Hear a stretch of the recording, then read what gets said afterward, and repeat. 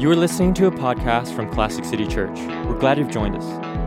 Our services are held at 10:30 a.m. on Sunday mornings at 595 Prince Avenue in the Piedmont Sanctuary. For more information, please visit www.classiccity.org. This is a sermon from Pastor Lee Mason.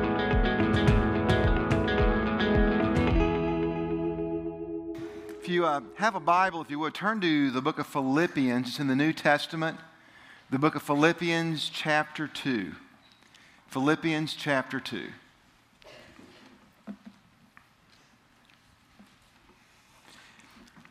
Philippians chapter 2. And what we're going to do for the next 4 weeks here at church is going to be a little different. We're going to do a sermon series that's going to focus on our church mission statements and the biblical basis for that. And, in any sort of organization, particularly in a church, it has a life cycle kind of similar to a plant.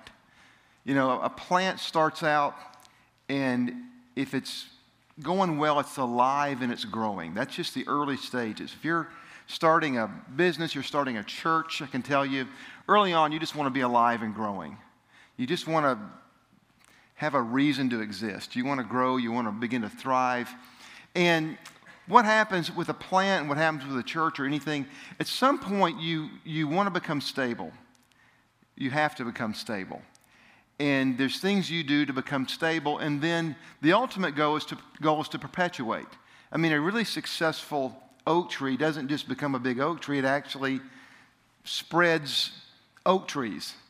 Yet for one generation to the next. And that's kind of the arc we want to see happen in our church. We want to be alive, we want to become permanent and stable, and then we want to perpetuate our church for generations. The vision of our church, which tells you what you want to become, what you hope to become, is we want to become a vibrant church in a pivotal city that perpetuates the greatness of Jesus Christ for generations.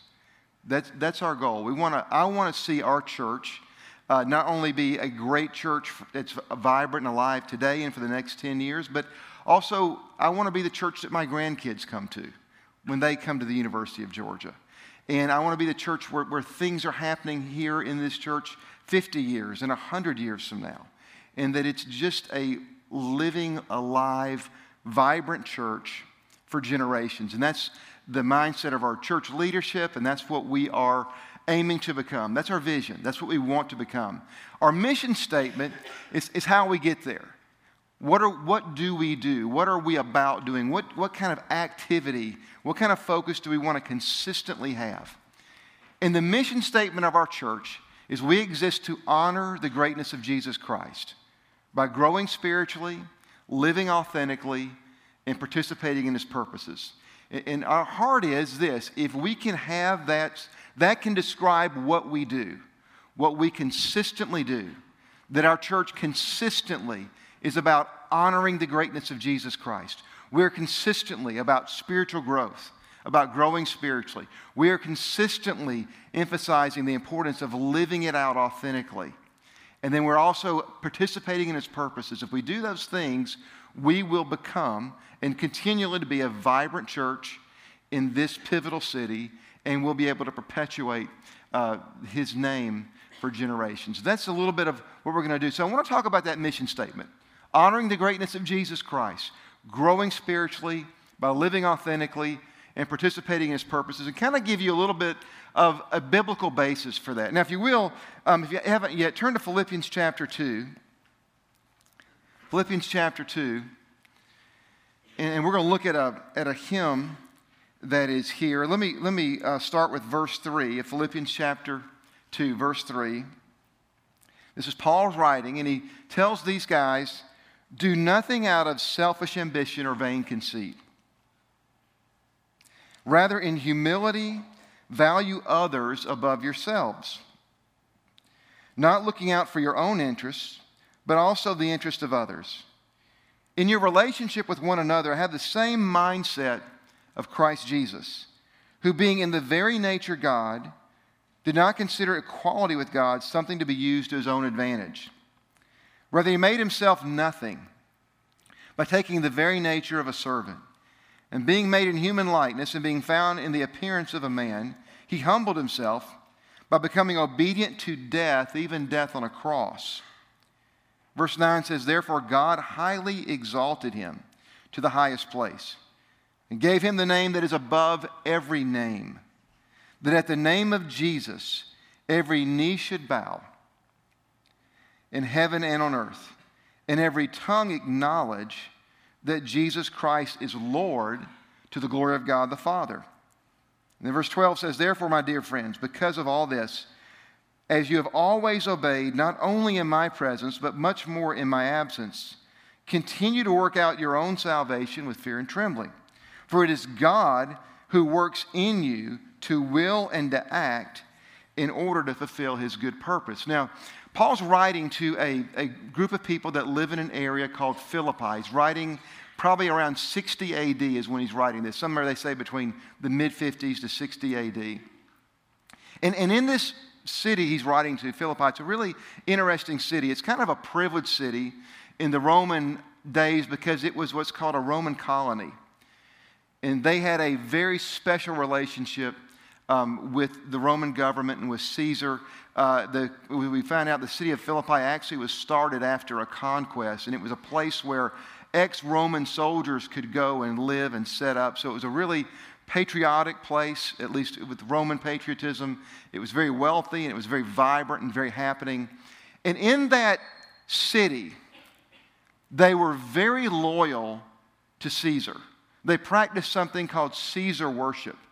They would actually worship him as a god. When you entered the city of Philippi, often they would you would go to this little area where there would be a priest, and they would be offering up sacrifices to the god of Rome, and they would be honoring up to Caesar. And if you went in there, you would pay some money, and they would offer a sacrifice up, and they would take some ash, and they would smear it either over your hand or your forehead, and that would acknowledge that you were with Rome. You were one of their guys. And you would say this.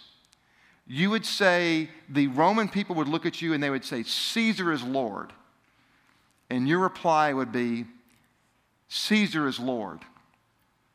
And in that community, greatness was represented by this powerful, wealthy, domineering political figure, the Caesar of Rome. And so Paul's writing to these people, and he's also, what he's writing here is what's called a Christological hymn. It's a hymn that was when the church began. This is kind of interesting. Even before the New Testament was written, when the church first began, it was all Jewish Christians. And they would have to articulate what they believed. And what they would do is they would write out these sort of short sayings, and they would write out songs that articulated their theology. And these songs, when Paul's writing and Peter's writing and whoever wrote some of the other books, Hebrews and others, when they were writing their letters, they would take fragments from these songs and they would quote them, sort of like citing a source in a paper, because they were older than the New Testament. They were the original way they thought. And so this kind of hymn represents how Jewish people that became Christians came to understand Jesus. And in this hymn, it's really interesting. They quote a chapter in the book of Isaiah. It's Isaiah chapter 45.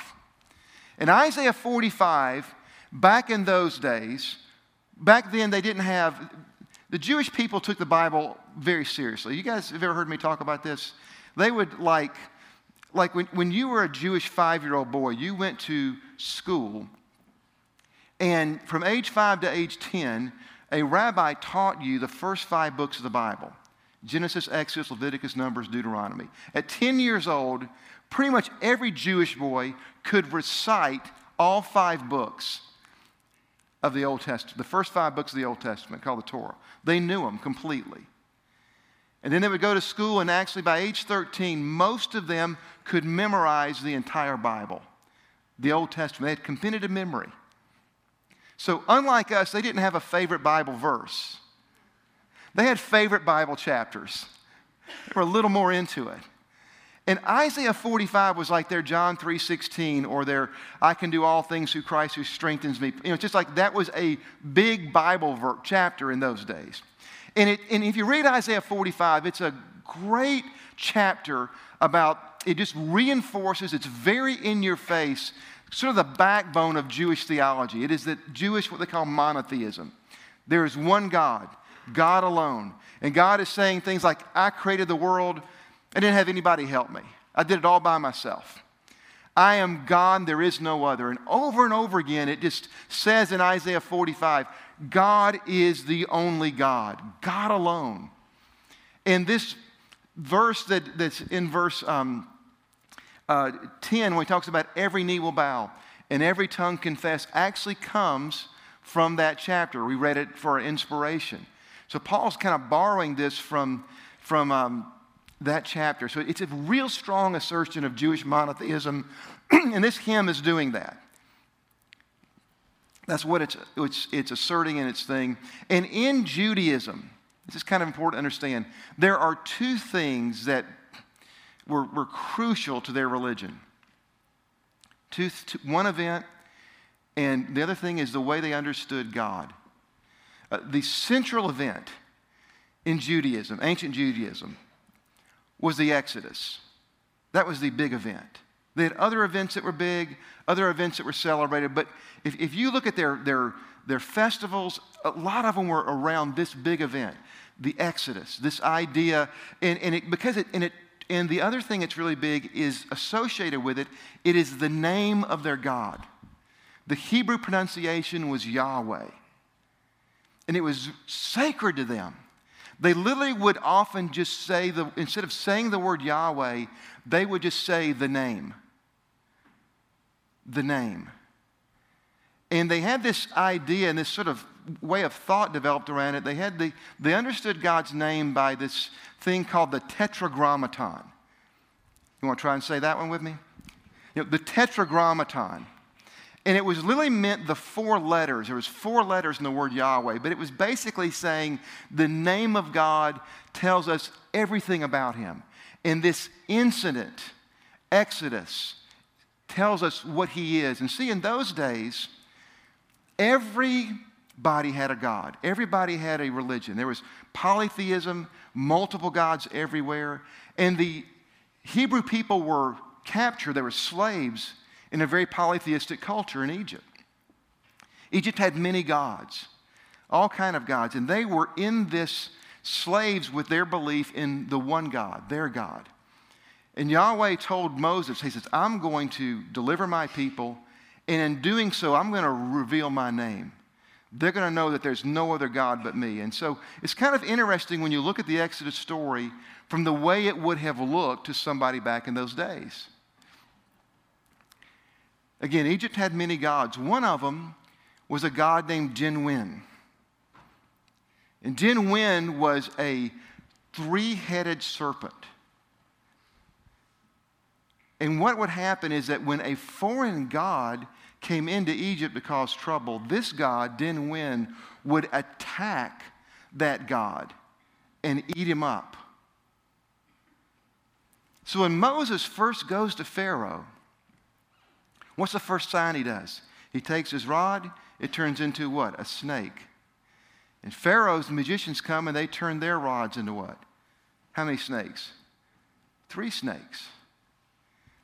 And what happens to their 3 snakes? He gets swallowed up. And what that was symbolizing is something pretty remarkable to those people. It is our God, Jinwen, is supposed to swallow up a God when it invades. But this God is swallowing up our God. And if you look at the plagues of Egypt, every one of them is connected to a God they worship. They worship frogs. They worship livestock. One of the greatest gods in the Egyptian pantheon was a god called Ra. It was the god of the sun. And when it was dark for 3 days and the sun didn't come up, it was symbolizing to them that this God of the Hebrew people is conquering the Egyptian gods. He's dominating their gods. in their own territory. And in this way, God revealed something very powerful and profound to the Hebrew people. Your God is the only God there is. He is God alone. There is no other. And that was crucial to the Hebrew people. That event, the Exodus, and the understanding of who God is that emerged from it. Our God is God alone. It categorized their poetry, their theology, their morality. Everything about them was wrapped up in that understanding. Okay? So we've got this. And so Paul comes in and he uses these kind of thoughts in this hymn in a way to describe Christ.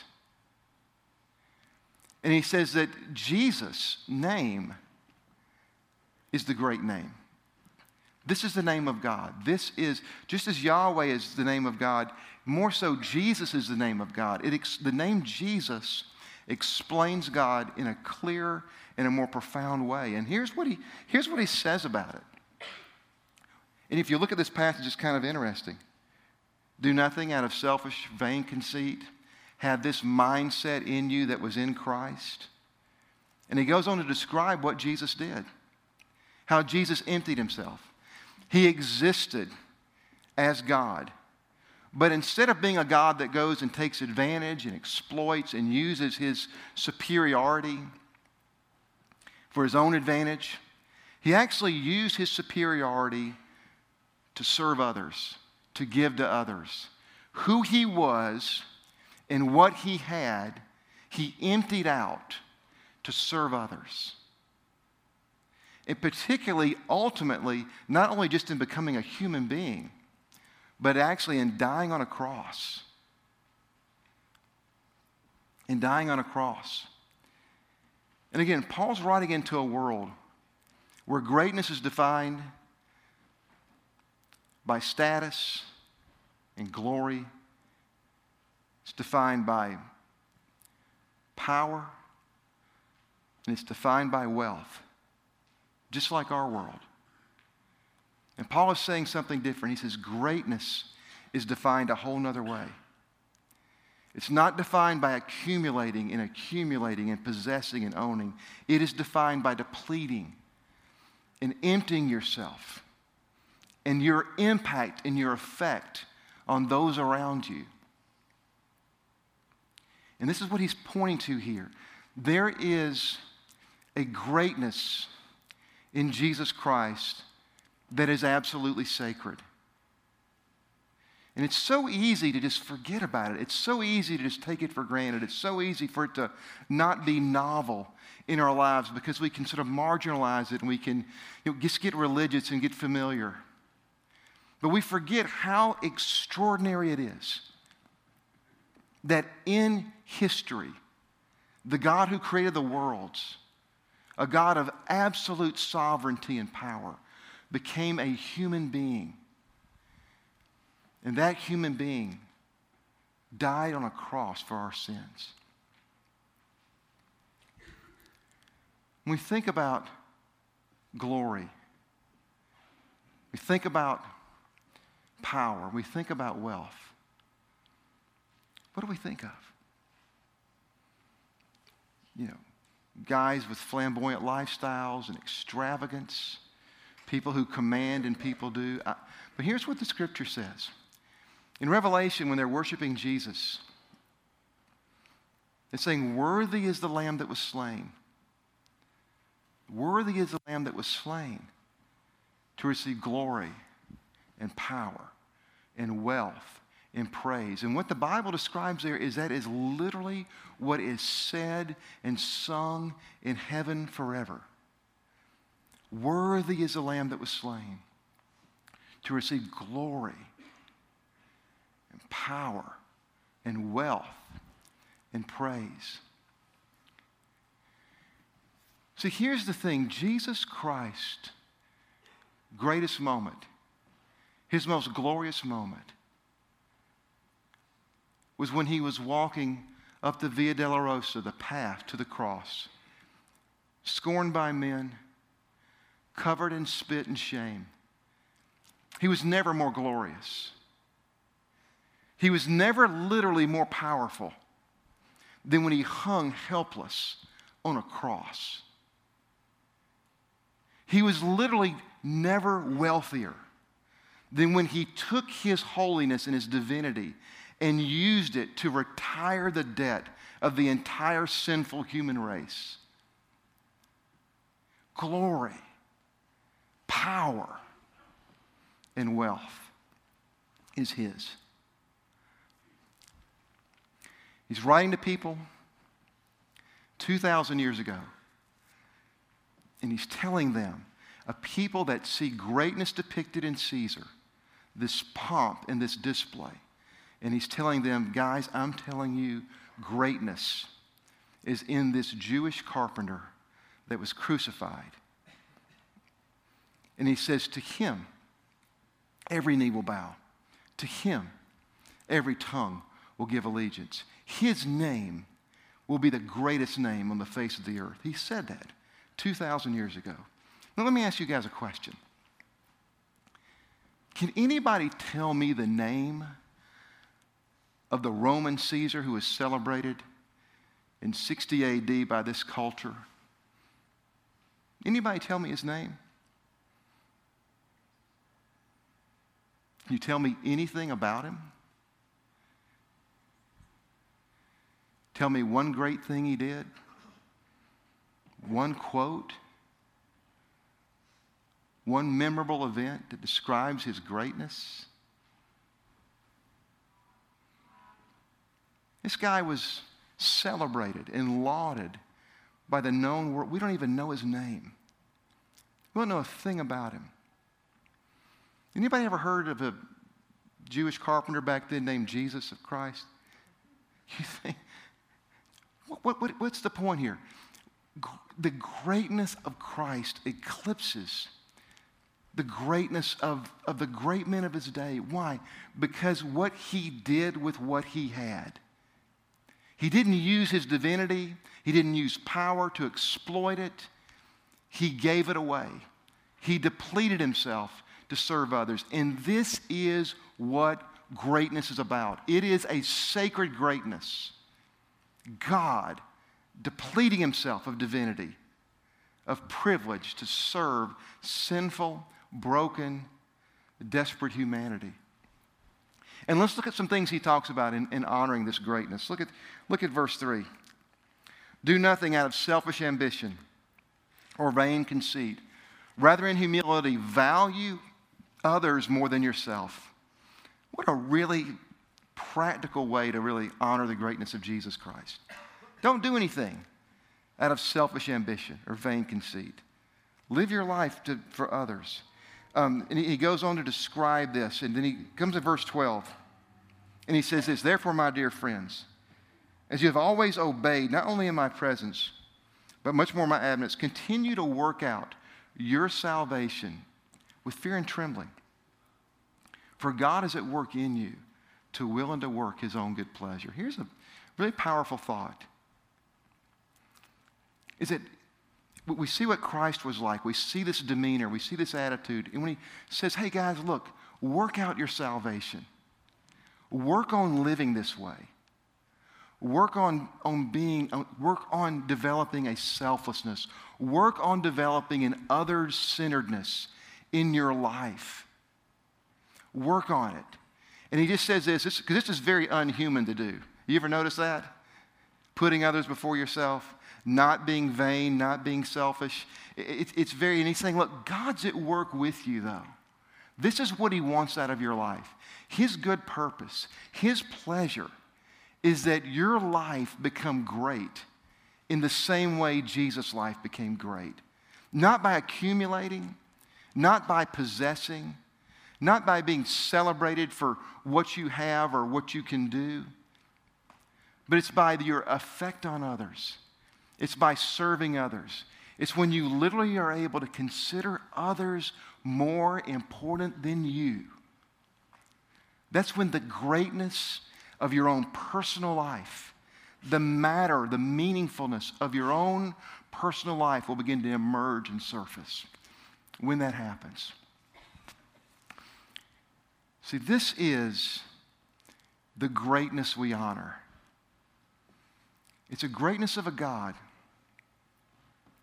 who is deep down, he's sovereign, he's powerful.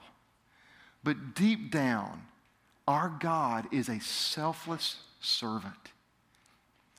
What you see in Jesus is what the God of the universe is like.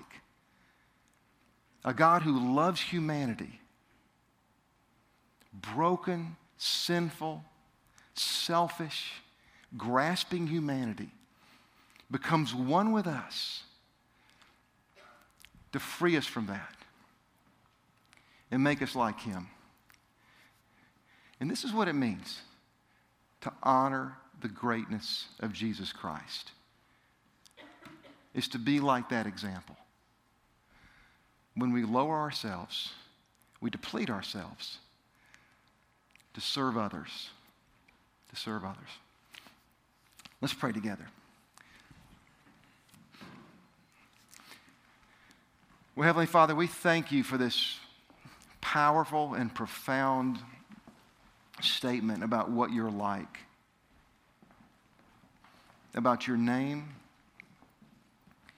about what greatness is, and how you desire to see that honored and worked in our lives. And I pray that you would just take the profound truths in this passage, make them real and make them personal and make them practical in our lives. This is so against the grain of our nature. This is not very human to not look after your own interests, but to actually put the interest of others first. But we believe what the Scripture says, you are in us to will and to work your purpose. You're in us to bring this out of us. And we pray you do that work in us. We thank you for Christ's example. We thank you for what he's done. And we pray that you just make this real and personal in our lives. We pray this in Jesus' name. Amen. Thanks for listening to this podcast from Classic City Church. We hope that together we can honor the greatness of Jesus by growing spiritually, living authentically, and participating in his purposes. For more information or more sermons from Classic City Church, please visit www.classiccity.org.